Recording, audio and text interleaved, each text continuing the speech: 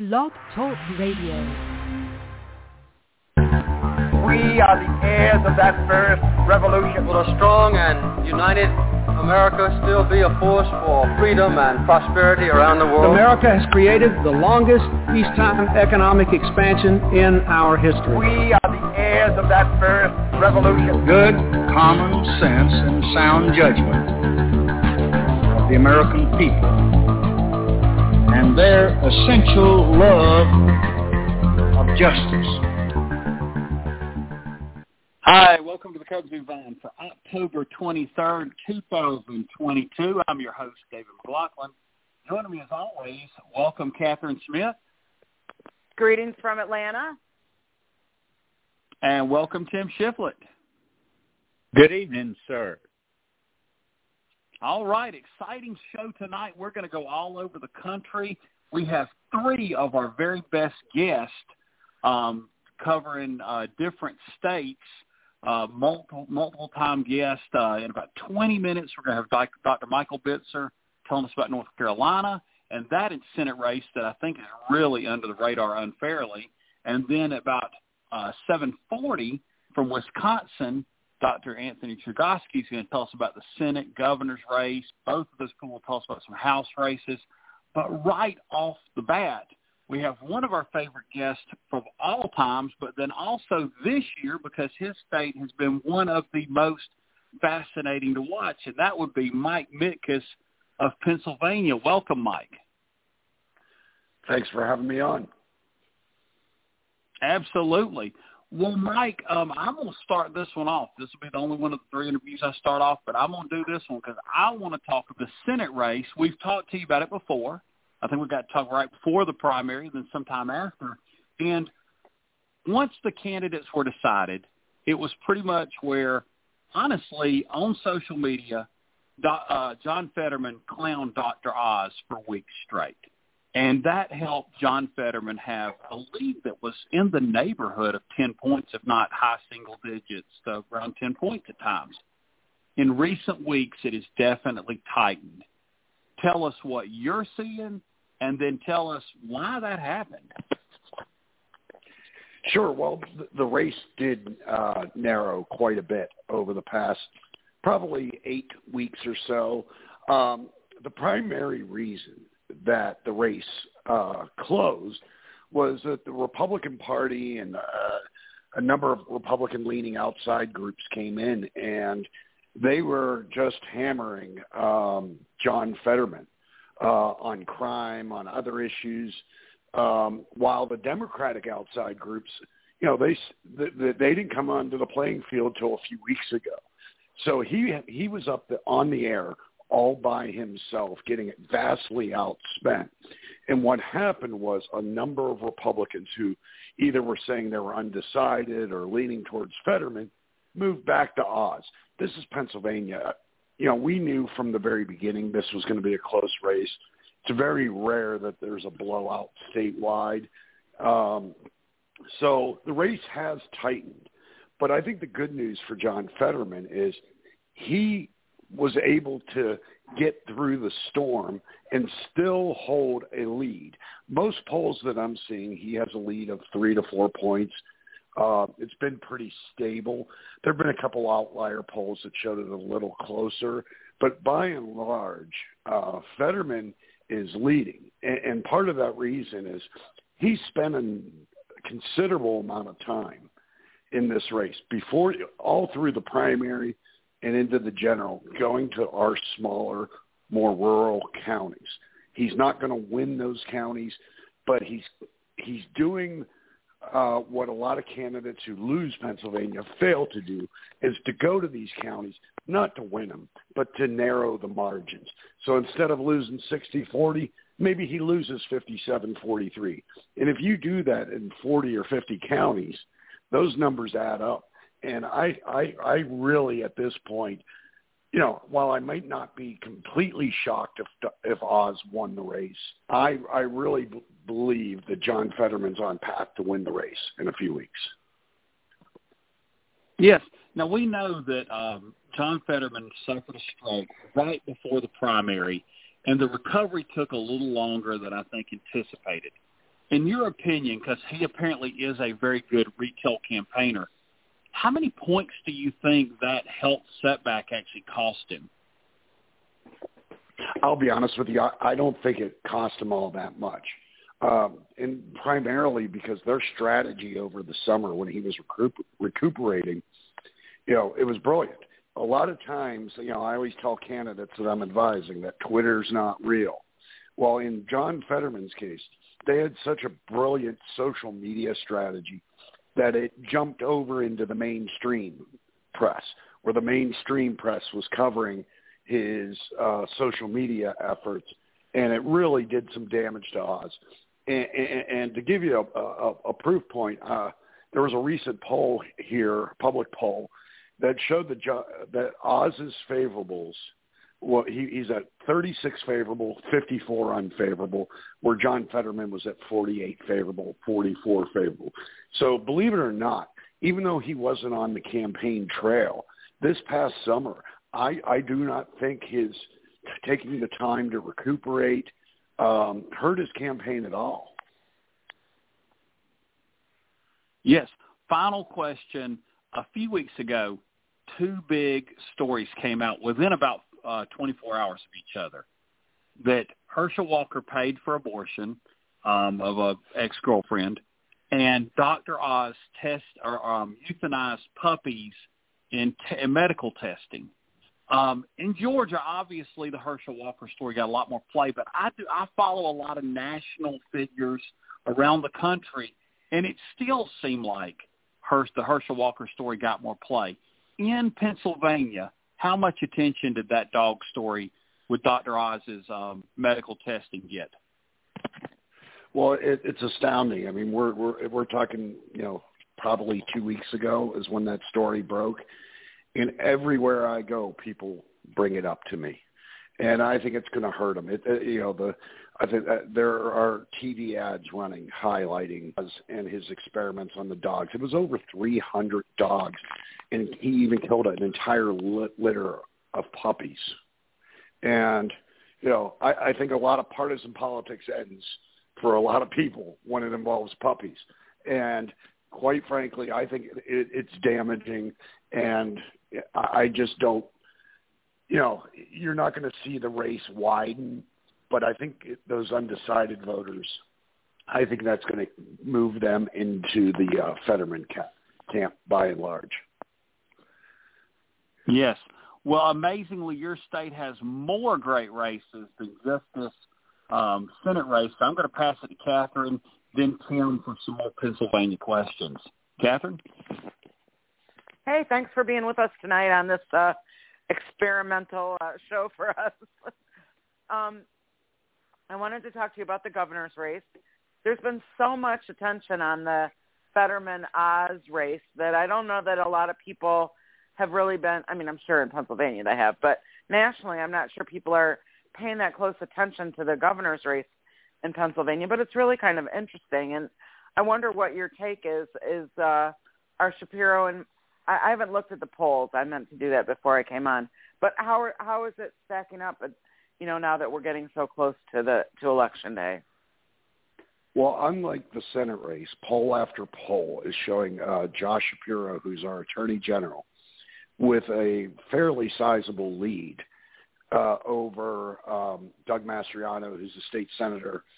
Doug Mastriano's running perhaps the worst campaign in America right now. He's raised virtually no money, has very little ground game. He's had a number of events that he billed as big rallies, and he would get 35, 40 people to show up. So he doesn't have a grassroots campaign. He's not on the air, and he is just so extreme and so far out of the mainstream. He's even talked about prosecuting women who have abortions. The abortion issue is a huge issue here in Pennsylvania, and and you couple that with Josh Shapiro as the Attorney General. Both times he ran, he led the ticket, both in 2016 and 2020. And he's just an exceptionally strong candidate who's run an incredible campaign. And I think he's going to win. I think the polling will close a bit, but this will be one of the rare races where in Pennsylvania where a winner is called pretty early on election night. Well, that'll be a relief for so many people. Yeah, the closest legitimate poll I've seen has been like 8 points, which is in Pennsylvania. That is just a massive lead given the dynamics of our state. I mean, Joe Biden only anywhere won the state that's a massive lead these days. Yeah. Anywhere that's a big lead anywhere. Well, thank you. There have been very few pass races with those margins. Yeah, it's been a long time since we saw many races like that. Well, that's all good news for us Democrats, so I'm glad to hear it. And I'm going to pass it to Tim because I know he has a number of questions for you. Thanks so much. Sure, thank you. Hey, good to be talking to you. Your state is doing quite well in the sports world right now, so I'm sure you're a happy. Well, unfortunately, that's on the wrong side of the state. Oh, don't give up. The Penguins will probably be pretty good this year. So. Yeah, the Penguins will be good. The Steelers not so much, and the Pittsburgh Pirates are the Pittsburgh Pirates. Yeah. Okay. Charlie Cook right now rates 3 districts, Democratic districts in your state as toss-ups, the 7th, the 8th, and the 17th. That's a lot of districts in one state, in one party to be toss-up. Why so many, and is that just the nature of things in Pennsylvania now? Well, for a long time in Pennsylvania, Republicans even though it was more or less a 50-50 state, had dominant control over the congressional map, and that was due to gerrymandering. And back in 2018, the Pennsylvania Supreme Court tossed out the maps at the time, and when the maps had to be redrawn this year, it actually went to a commission who drew the maps where, for the most part, the control of either party over the House seats will likely be at best 10-7. And with three seats up for grabs. So, I mean, this is what we're going to be looking at for the next 10 years. And, quite frankly, I think the Democrats should probably be favored in 2 of the 3. And the one is, the third one is a true toss-up. Now, would that be the 17th, the open seat, or is that the 7th? There's a new poll. The 17th is the open seat.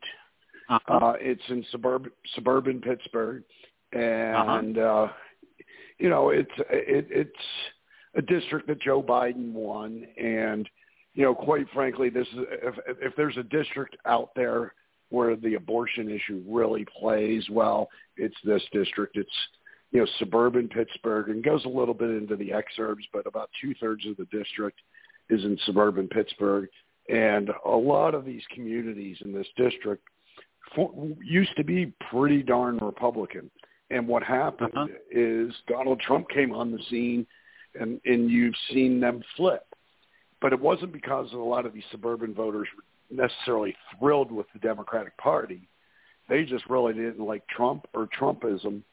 So what they, I think at least for one more cycle, most of those voters are going to remain in the Democratic camp, and I think that's why Chris DeLuzio is going to win. All right. Matt Cartwright up in northeastern Pennsylvania, he has a tough race every year, and his district got even a little redder. So he's just been a candidate a member of Congress who's really worked hard in the more rural parts of his district.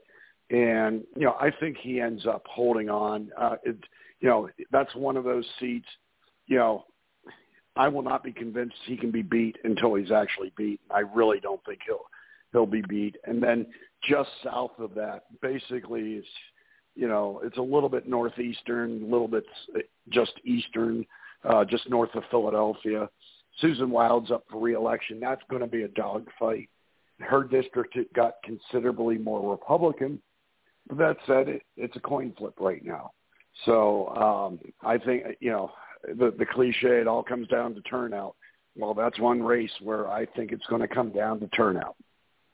All right. I'm going to ask you one more quick question, Mike, and I'm going to throw it back to David then. You have some interesting laws on voting. You have no excuse mail-in balloting, but your state has never really followed the in-person early voting route that so many others, including mine, have followed. But Pennsylvania has about a 20% larger population than Georgia, and early voting would seem to make sense. So any idea why Pennsylvania does not have in-person early voting? First off, it would make a lot of sense to have early voting here in Pennsylvania, and there's one reason that we don't have it, and that is because the Republicans in the legislature, they control both the House and Senate, even though we have a Democratic governor, they will never allow it to come up for a vote. In fact, there is a movement within the Republican Party, even though it was the Republican legislature that passed the law that created no excuse mail voting. There, because of Donald Trump beating them up for 2 years now, there's a movement to try and get rid of mail voting, which is why it's so important that Pennsylvania has a Democratic governor to veto that legislation. Yeah, really. Well, with that, Mike, I'm going to throw it back to David. David? All right. Well, Mike, thanks for coming on. And Tim had mentioned sports, and I know you're a big Steelers fan, and they're going to play on Sunday night here in a bit. So we'll let you get to that, and we'll continue to follow Pennsylvania and probably have you on at some point in the future to tell us what did happen once we finally know. That sounds great. Thank you for having me on. Thank you, sir. Thanks again. All right, that was Mike Mikus, political consultant from Western Pennsylvania, but has really worked all over. If you don't know Mike's work, you're missing him. He worked several races here in Georgia, including the biggest race on the ticket in 2006. In just a minute, Dr. Michael Bitzer is going to call in, but we may have a little bit of time in between, and we have had our early voting start in Georgia, and the numbers have been astounding. Early voting's been pretty anemic at a lot of places in the country, but everybody says except Georgia. Catherine, I know the three of us have been talking all week. What are some of your thoughts on the numbers so far?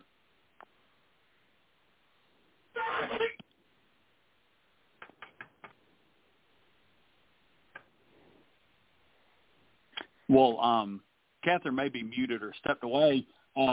Tim, now you've seen them too. What do you think on some of the numbers you've seen on early voting in Georgia? Yeah, one thing that's been very interesting about this is, and I wasn't really expecting it, but we seem to have consistently run about a 35% of the early vote has been African American. Black vote is coming out very, very heavily in the metro area. That is very, very good news for Democrats because, as you know, David, if we're going to do well in the election, we've got to run it up in the early vote because election day seems to be a day that heavily favors the Republicans. So far, I've been very happy with it. My county has voted heavily. Of course, it's a Republican county, but still people are getting out to vote. And I'm the kind of person, I want everybody to vote and let the chips fall where they may. Right. If everybody participates and it's, not politically exactly where I want it to be, at least everybody participates. Although I do subscribe to the theory that if everybody votes, things are probably going to be more progressive. And I'll tell you, I was, sending y'all some numbers because I love the fact you do it by congressional district, you do it by county, you do it by state house and state senate district. But counties are one I know a lot about, not every county, since 759, but some of the ones that really look at. And I sent y'all Clayton. Clayton is a county that really was undervoting horribly until around 2018. I think Stacey Abrams activated in 2018, and it stayed activated in 2020. And this time, the early vote is well ahead of the pace of 2018. And if you can continue to pull numbers out of Clayton County, a heavily Democratic county, I think arguably the most Democratic county in the state, a county that's about 80% African-American, if you do that, that's going to help you big time. Now, not everything's rosy. Where the University of Georgia is, Clark, only about 25% of the votes in there. And so that's kind of something that somebody needs to work on. And, of course, you can, flip this coin, and you can look at other places in which the Republicans, they can go, hey, we need to get more voters out of these counties. I think Cherokee may be one of those that they're going to want to push, even though I'm sure, they know that their election day vote's going to be better. I think actually Brian Kemp's campaign understands that early votes like money in the bank. It's there.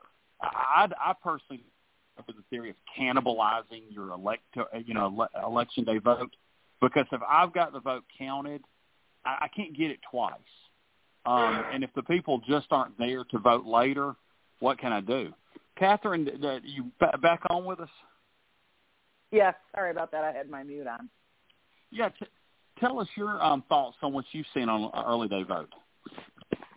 Well, I think it's remarkable to see, all my friends are reporting on their social media that they were in line and everybody was in a good mood, but there were a lot of people, and now most of that is Metro Atlanta, so that's good for us, of course. But I think it's really great that people are taking advantage of the early voting. I always feel like you never know what's going to happen in the last minutes before you get sick, your children get sick, something happens, your car breaks down. So planning ahead and voting early is always a good idea, and I'm so glad to see people taking advantage of that. I think it's a great opportunity, and I'm also glad to see that the campaigns are beginning, not completely, beginning to shift their strategy to encouraging early voting and getting things out early and not waiting until the very end to get all their ads up and their materials out. So that's all good. And I think it's good. Well, like you said, I'm not quite as strongly about you as everyone voting, but I do agree that it's good for everyone to vote. We live in a democracy, and if you're a citizen, you're entitled to an opinion. I may not agree with your opinion, but you're a citizen. You can have an opinion. But talking about early voting, the first state to have early voting that I saw starting to tabulate numbers was North Carolina, and our next guest lives in the Tar Heel State and teaches in the Tar Heel State. Welcome to the Kudzu Vine, Dr. Michael Bitzer. It's good to be with you as always. Yes, sir.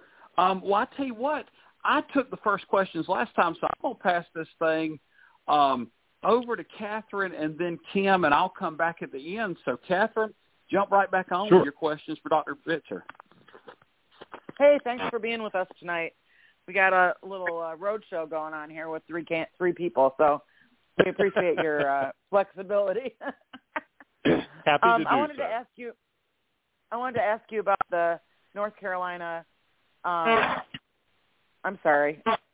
North Carolina Senate race, which seems to be tightening up a little bit as we get closer to Election Day. And what do you think the reasons are for that? Well, it's been tight for some time. I mean, I think, the way that most political scientists, most of us who study midterm elections would always point to is first and foremost, this is typically a referendum on the president and the president's party, particularly if that party is in control of Congress. And what we're seeing is basic fundamentals that kind of line up with that dynamic, but there is some obvious differences going on. I think what is happening is that with that fundamental dynamic, you would see Republicans having an advantage. And I think that that is still the case here in North Carolina with the U.S. Senate race. Ted Budd and Sherry Beasley are basically in the margin of error in terms of the variety of polls that we have seen. In the past couple of polls, Ted Budd has slightly expanded his lead. East Carolina University's survey center had him at 50%. But I think it's all within the margin of error. And I think that that dynamic is going to play through until November 8th, when I kind of describe North Carolina as the margin of victory for a statewide race will be in the margin of error of most of the polls. So I think the advantage that the Democrats have is that they have certainly been able to energize their base, primarily through the Dobbs decision. How long that will last, if that can last for another 2 weeks or so, will be an important indicator. How do the very few couple of percentage points of undecideds and persuadable voters, how are they going to break? They typically tend to break to one party over the other as we get closer to General Election Day. And I think certainly the Republicans have the advantage when it comes to registered voter turnout. Since 2010, they have had the highest in each election cycle of the three major categories here in North Carolina. Registered Democrats typically tend to meet the statewide turnout rate, but the largest group now of registered voters are unaffiliated voters, and they have the lowest voter turnout rate in our elections. So it's kind of playing out as a classic base-oriented referendum-style midterm. But, you know, we're already voting. We've been voting since September 5th in this state with absentee by mail ballots. We're one of the first ones in the country to send out their absentee by mail. We've got about a little over 50,000 absentee by mail ballots already in the book, banked. And we've got another 300,000. And from what I understand today, for the counties that had Sunday voting, it was quite heavy. So we may start to see a substantial number of ballots already banked well before this general election day. I noticed that President Obama is touring the country, hitting a variety of states to, push it to for GOTV and to support candidates. I think he's coming to North Carolina. Do you think that how does that play in North Carolina? Yeah, I think certainly the Democrat that was last able to win statewide at the presidential level in 2008 can certainly come in and energize a Democratic base.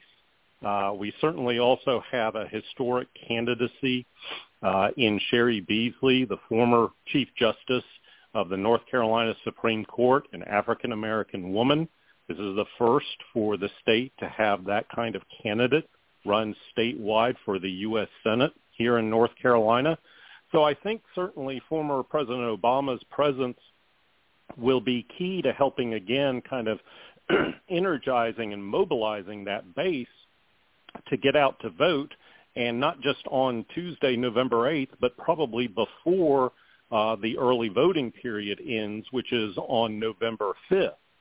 My expectation, based on past elections, is that we could see anywhere from 60 to maybe 75% of all the ballots cast this year in North Carolina come before General Election Day.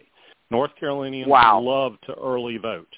And in 2020, we only had 16% of all the ballots cast on Election Day. So this kind of dynamic, when campaigns are thinking about strategy, they're no longer thinking about a target date of, November 8th or that Tuesday following the first Monday in November. They've got to think essentially 2 months in advance. And how are they going to strategize? How are they going to try to influence this early voting either by mail or in person, and it really has become a kind of election season, not just election day. Yeah, I'm really glad to hear that, because that's been something that's concerned me for a long time, that ever since we started having early voting, I felt like some campaigns were not responding early enough and strategizing early enough to get those early voters. So I'm glad to hear that that's happening in North Carolina. That's good news, and hopefully it will spread across to other states. We're getting better at it here in Georgia, but we have lagged behind, I think. Sure. I had one more question. Just one more question. So it sounds to me like your Democratic Party must be doing something right. Are they pretty well organized and funded, or is this mostly IE and other organizations taking the lead on GOTV and all that kind of stuff, or directly the campaigns? Yeah, that's a great question. I think, with the public availability of voter registration data files and past voter history information, North Carolina has a gold mine of relevant data for all campaigns to really kind of focus on and strategize. And what I think is slightly different from North Carolina from Georgia is that we have not had the Stacey Abrams equivalent here in North Carolina to really focus on what I call long-term investment in not just voter mobilization, but voter outreach, the kind of work that her organization did to really set up the 2020 campaign. It seems like outside of North Carolina, particularly democratically aligned groups, just really haven't seen the possibility in North Carolina. I'm not sure they necessarily know what to do with this state, to be quite honest. And, it always seems to be a fool's errand. The last Democrat to be elected to the U.S. Senate was Kay Hagan. That was back in 2008. She actually performed better than Barack Obama by winning this state. But subsequently, Republicans pretty much figured out the strategy of get our voters out to vote. They are loyal. They will consistently show up. And I have not seen, there are pockets of activity, and there's one in particular this year that have really been focused on the ground game. But, when all's said and done, it is about who shows up to vote. And consistently, I go back, the highest voter turnout rate, that's among registered Republicans. They're third in the state, but they lead consistently in getting their voters out to vote. And I think the big key is certainly registered Democrats, because if you're in this environment and you are a registered partisan, it is most likely that you are a true believer for that particular party. The great mystery is the unaffiliated voter. And I think that's the dynamic a lot of us are watching going forward to see how that group particularly plays. It's being driven a lot by voters under the age of 40. They tend to be, if national numbers hold out, they tend to be more democratically identifying than Republican, but they have the lowest voter turnout again. So, this isn't necessarily rocket science or even political science. It is just basic fundamentals of running a campaign, getting your voters to the polls. Absolutely. Well, on that note, I'm going to pass it to Tim for some further questions. Thanks so much. Sure. David, let me go ahead and pass it over to you, please. I can do that. Now, you're not going to have questions, so you want me to ask all North Carolina, right? Go ahead. I'm done. Okay. Sounds good. Dr. Bitzer, the congressional questions, congressional races, we know that you have several that are kind of in play. you had redistricting as well. Tell us about some of the ones to watch. Yeah, I think the most important race at the U.S. House level in this state is the 13th Congressional District. And that's a district that starts in South Raleigh, which is the state capital. It kind of consumes most of the southern half of that county, Wake County. It then jumps into a neighboring suburban county, Johnston County, and then ends up in two very small, more rural than suburban counties. But that district, if you take the election results from the 2020 elections for president, for U.S. Senate, and for the governor, it's basically a toss-up district. It's got a slight 52-48 Democratic edge, but with this kind of environment that we're seeing play out, I say it's pretty much a 50-50, if not a very slight Republican lean right at this point. But it's easily within the Democrats' reach to kind of capture that district. I think that's the one nationally a lot of people are focused on. That could be an early canary in the coal mine for both parties to kind of see how they're doing early on election evening. The rest of the districts seem to be pretty much for one party over the other. We've got 14, so 13 others are pretty much evenly divided. If the 13th goes Republican, and it's a very good Republican night overall, then I think the attention shifts to the first congressional district, and that's in the northeastern part of the state. That should be a Democratic district, but if Republicans are having a good night, that could be another competitive district within the state. Yes, northeastern. So that district's kind of maybe Greenville, and what major cities are in there? Yeah, it's a very rural district, going up to the Virginia state line and over to the coast. It's got a lot of rural counties, very small towns. It's almost evenly divided in terms of population between white non-Hispanics and African-American non-Hispanic voters. So it's traditionally been one of the majority-minority districts in the state. Typically tends to lean Democratic because it will elect a black Democrat. But with the redistricting that happened by the North Carolina courts and endorsed by the state Supreme Court, it has become much more potentially competitive. But the historic dynamics with that racial population, I think, still tend to lean Democratic in its temperament, shall we say. But, in this environment, potentially anything could happen. Yes, and so that's kind of one of those traditional districts we've seen in the South, but in other parts of the country don't exist as much, where we think of Democrats being so strong in cities and lagging now in rural areas. Exactly, and that has been the trend for some time here in North Carolina. The way that I kind of look at the regionalism of the state, I actually break it down into four discrete categories. You've got those core urban central cities, the Raleighs, the Charlottes, the Winston-Salems, the Greensboros, the Asheville's. They are the most Democratic. I mean, if you just took those regions for the presidential race in 2020, Joe Biden would have won this state 70-30. I mean, it just would have been a complete blowout.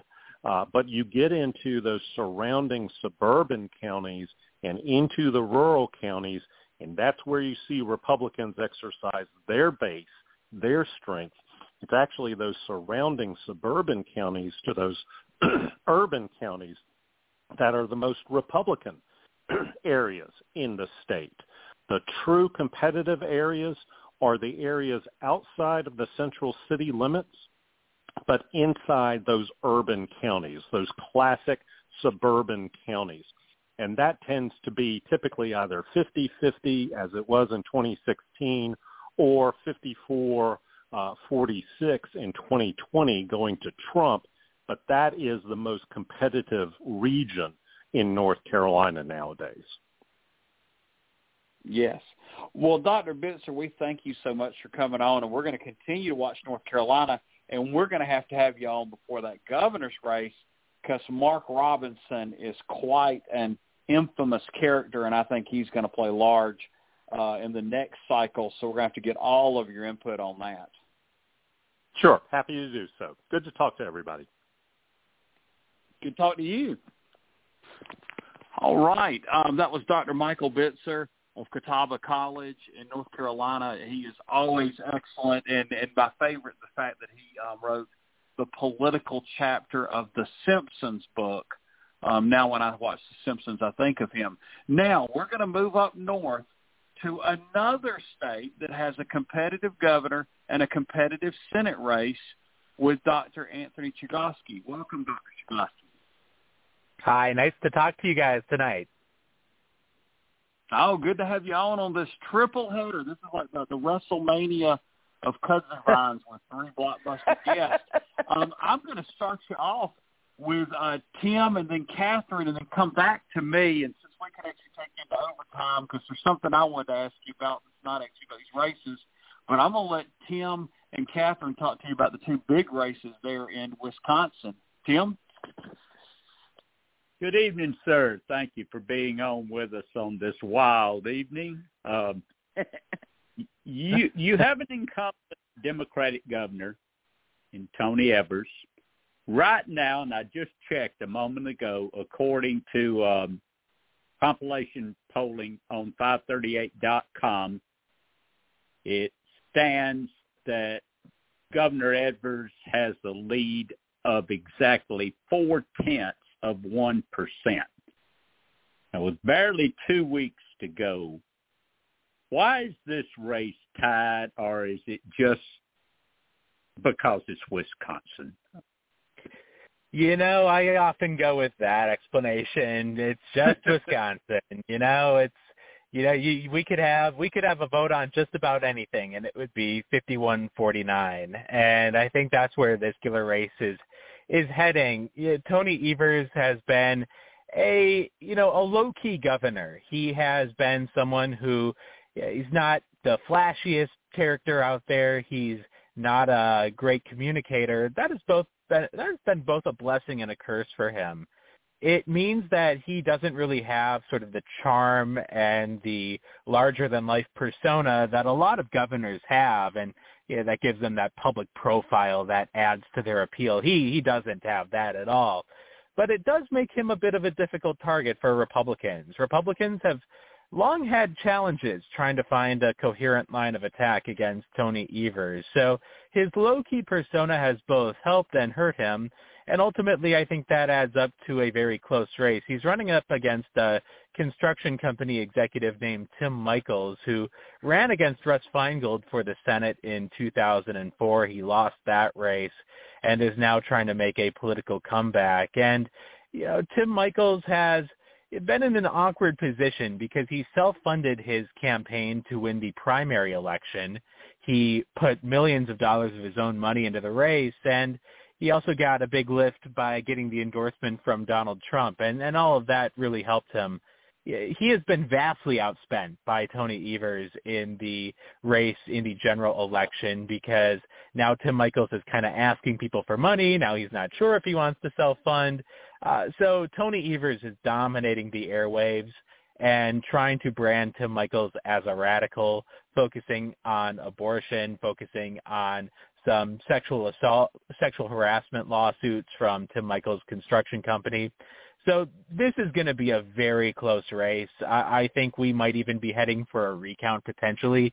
But regardless of which way it goes, it's going to be, no more than a 2 or 3 point edge. So I am genuinely unsure of how the governor's race is going to go. Certainly in the Senate race, things are leaning in Ron Johnson's direction right now just a bit. But in the governor's race, there's really no indication at this point of just which way this thing is going to go. Mm-hmm. Now, I saw their debate on C-SPAN 9 days ago, and it was evident from the get-go that the two candidates were, shall we say, very far apart on the issues. And they really went at it issue of abortion and spent a lot of time on it. And that made me wonder, is that a cutting issue in Wisconsin in the governor's race? And where did the voters stand on the issue there? I think it does have the potential to move voters in the race for governor, because after Roe versus Wade was struck down, we reverted to a law passed in 1849 in Wisconsin, shortly after Wisconsin became a state, and of course pre-Civil War. So a law that was from at this point nearly 200 years ago. And the abortion law outlaws abortion in basically any circumstance aside from saving the life of the mother. So we essentially have a full ban on abortion in Wisconsin. And I think just how vastly and how quickly things changed here in Wisconsin has made it a key issue. And Tim Michaels has been, he has found that this has been a difficult issue for him to handle, because during the primary election campaign, he went on the record in favor of the 1849 law, the almost complete ban on abortion in Wisconsin. And now he's kind of distancing himself. Yeah, he's kind of distancing himself from that. But it comes across as, someone who is trying to maybe strategically shift his position. And so, I think he's in an awkward position right now, because he used his stance in favor of the law to try to gain favor with Republican primary voters. But now he's facing a much different audience. It's the classic example of a candidate who has to take one set of positions to get through the primary election, but then finds that those positions are not working to his advantage in the general election. So Tony Evers has been relentlessly focusing on abortion. I'll put it this way. If Tony Evers wins this election for governor, we are probably going to look back at the election and say that abortion was the decisive issue. So if Evers wins, that would be sort of my first instinct in trying to explain it. All right. Well, I appreciate it. And with that, I'm going to send it over to Catherine. Catherine? Hello. Good evening. Thank you for being with us on our little round robin. You got it. I wanted to ask you about the Senate race in Wisconsin, which to me is very interesting in the distinctions between the two candidates. You've got an older, white, long elected person, and then a younger African-American leader. And I'm just wondering how that's playing out, and is the abortion issue also important in that race, or less so because of the reversion back to the states for abortion laws? Catherine, I think it's been the case that abortion has figured much more prominently in the race for governor, because I think people understand that this has become a state issue, and that the situation in Wisconsin is now vastly different than it used to be because of the striking down of Roe versus Wade and the reversion to that 1849 law in Wisconsin. So it has been much more of an issue in the race for governor. One more reason why it's been much more of an issue in the race for governor is that Tony Evers in the race for governor, the Democrat, has way outspent the Republican challenger and has had way more television commercials on the air. It has been just the opposite in the race for Senate, where Ron Johnson and Ron Johnson's allies have outspent the Democrat Mandela Barnes, and Ron Johnson and Ron Johnson's allies have been much more present on the airwaves than Mandela Barnes and the Democrats. So for those reasons, abortion has played much more of a role in the race for governor, and that is very much worked to the disadvantage of Mandela Barnes as he tries to unseat Ron Johnson, because Ron Johnson has relentlessly focused on crime, policing, and public safety. It has been effective. It has been effective in dragging down Mandela Barnes's favorability numbers. Mandela Barnes is now trying to pivot at the last minute, trying to turn the tables and make abortion more of an issue. But right now, political observers are honestly wondering if it's too late. if Ron Johnson has the 2, 3, 4 point advantage kind of locked in at this stage. So I think Ron Johnson has the slightest of edges right now, and that's because the Democrats just have not been able to push the abortion issue in the Senate race nearly to the extent that they have in the race for governor here in Wisconsin. Well, is there no sort of response to, like, I always think it's strange to focus on crime for federal offices. Now, obviously, there's some federal work that can be done on crime, but generally that's a local or state and municipal problem.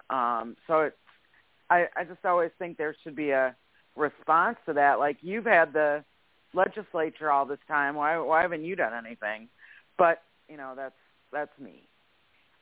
It's been difficult to message for the Democrats. There's no doubt about that. And it had long been it had long been recognized that crime and policing and public safety were major vulnerabilities for Mandela Barnes, that this was where the Ron Johnson team was going to go during this campaign. I think there haven't been many surprises there. I mean, the playbooks are pretty much being followed exactly like we thought they would. I mean, Tony Evers, the governor, going right after Tim Michaels' challenger on abortion, and then Ron Johnson trying to make this thing all about crime and public safety. And I should note, he has been greatly aided by outside spending in this race. The Republicans have just absolutely poured money into this race. The super PACs have poured in money by the millions and just made crime the signature issue of this Senate race.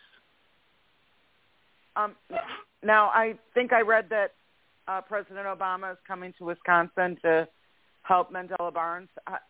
How do you think that is that true? Did I read that correctly? That is correct. He's coming to Milwaukee. And when we look at the politics of Wisconsin, like many states, Wisconsin has a fierce urban versus rural divide where there are very blue urban areas and very red urban areas. And that's a divide that's been increasing throughout the past decade plus. And so Barack Obama is going to come into the biggest wild card in the state, and that is the city of Milwaukee. The city of Milwaukee is a massive wild card because from election to election, we just don't know what kind of turnout we're going to get out of Milwaukee.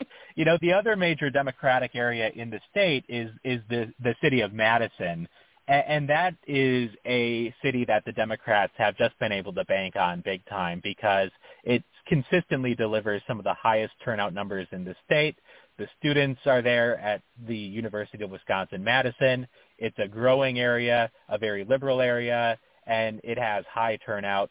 The city of Milwaukee is another story, and Barack Obama is going there to try to generate turnout because the Democrats just cannot solve that issue of turnout in Milwaukee. They're going to try to solve it this year with Barack Obama. If anyone can do it, I think he might be able to do it. But, he's going to the right place, put it that way. They need him in Milwaukee because if the Democrats, again, what story I think what I wonder about is, what story would we tell ourselves if the Democrats win? And one story that we might tell ourselves is that Milwaukee came through for the Democrats in terms of turnout. If the Democrats lose, we might say Milwaukee did not come through in terms of turnout. So I think that's exactly what Barack Obama is up to. It makes total sense strategically. Well, I hope it's helpful. And with that, I'm going to pass it back to David to close out. Thanks so much for being with us tonight. Yeah. Yes, if someone in the future applies to be chair of the Wisconsin Democratic Party, I would direct you to Anthony's comments just now and say that you have the plan to solve the turnout issues in Milwaukee and you'll get the job if they believe your plan will do it. Well, yep. Anthony, I did want to follow up on that Senate race and something specific. There was a debate between Ron Johnson and Mandela Barnes about a week ago. And the final question of the debate was, the moderator said, y'all have been so contentious and politics is so contentious. we would like each of you to say something nice about each other. And Mandela Barnes goes first, and he said, well, Ron Johnson, you're a fine family man that takes care of your family. Said something very gracious. I think he added a few more things to it. And then Ron Johnson, they asked him, and he said, yeah, your parents were good people, and that's what's so vexing about how you've turned out. And just said something from there. The audience just groaned at how he could not be magnanimous and say something positive about Mandela Barnes. What has the reaction been to that moment of the debate? Yeah, that was really the only clip from these debates that went viral. When we think about the debates that have been held, there were 2 debates in the race for Senate, and that was the only clip that kind of broke through, quote unquote, to a broader audience, to an audience online that was kind of shared online. And so I think it was a damaging moment for Ron Johnson because, that's a question that you have to know is coming as a candidate. It's a question that you have to be prepared for. And obviously the response was not favorable. And I think it just speaks to this broader notion of Ron Johnson and who Ron Johnson is as a candidate. There's been a lot of hype throughout this campaign that, look, Ron Johnson, he's going to try to reinvent himself. He's going to try to rebrand himself. He's this kind of like right-wing bomb thrower who goes on Sean Hannity and talks about Dr. Fauci and talks about Joe Biden, talks about Hunter Biden. And, he's going to try to rebrand himself during this campaign. And, at this point, look, Ron Johnson is who he is. And that was very characteristic of Ron Johnson to have that type of response to that question. And, Ron Johnson is both beloved by his base and despised by the Democratic Party base because of exactly that type of behavior. And so I think when it comes to Ron Johnson, I would see kind of these articles from Politico or NBC or wherever saying, we're going to see a new Ron Johnson during this campaign. And I would just kind of sigh to myself and say that, look, we know who Ron Johnson is. The people of Wisconsin know who Ron Johnson is, and opinions of Ron Johnson are pretty well set at this point. And people love him, people hate him, people have made up their minds about him. And at this point, I think the opinions about Ron Johnson are pretty darn baked in, and it's just a matter of what people think about Mandela Barnes. But, the great reinvention of Ron Johnson never quite happened. He is who he is. He's a bomb thrower. He is someone who is going to say it like it is and is going to speak without much of a filter, and people are going to respond very favorably to that. If they're a Republican supporter, they're going to respond unfavorably to that if they're a Democratic supporter. And so he just, the Ron Johnson persona is pretty much what it is at this point. Reminds me of the story of the scorpion and the frog. Ron Johnson being the scorpion in the story. I'll let somebody Google that on the internet to find out more. Because I got one more question I got to ask you about. Sure. I think after I booked you to come on the show to talk about Wisconsin politics, I learned this fact, that at the University of Wisconsin at La Crosse, that the college Republicans and the college Democrats have the same advisor. And since you work there, you got to tell us, is this person like that Gandhi figure that can just bring everybody together, or is he like the Undertaker, American Badass, and everybody's just so afraid to cross this guy? Yep, that would be me. It's a lot of fun to work with both groups. I mean, this is one of the most, in a politically divided state, this is one of the most politically divided areas of that state. So it's really fun to get to work with the conservative and the liberal students alike, and we'll see how things shake out in the race.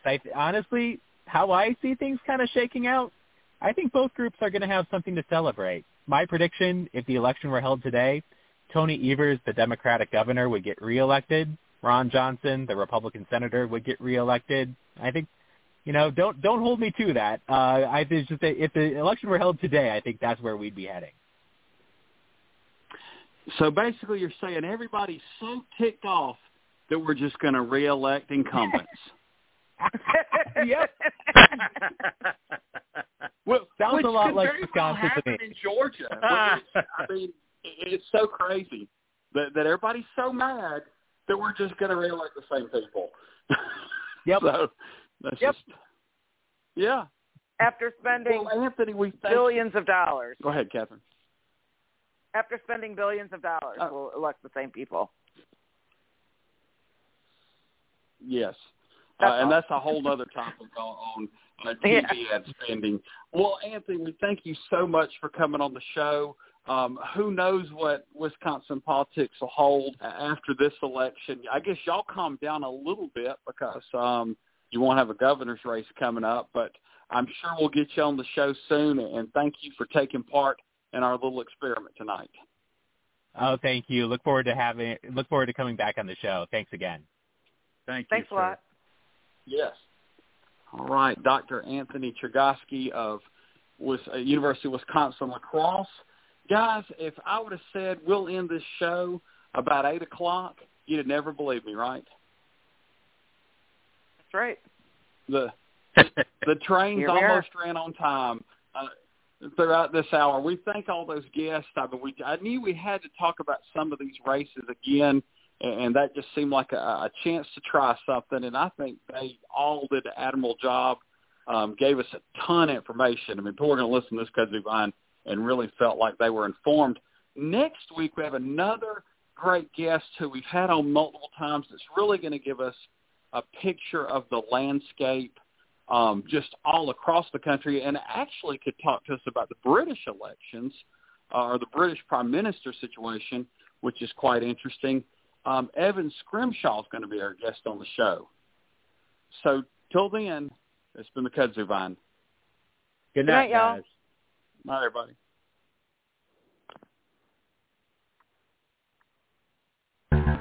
We are the heirs of that first revolution. With a strong and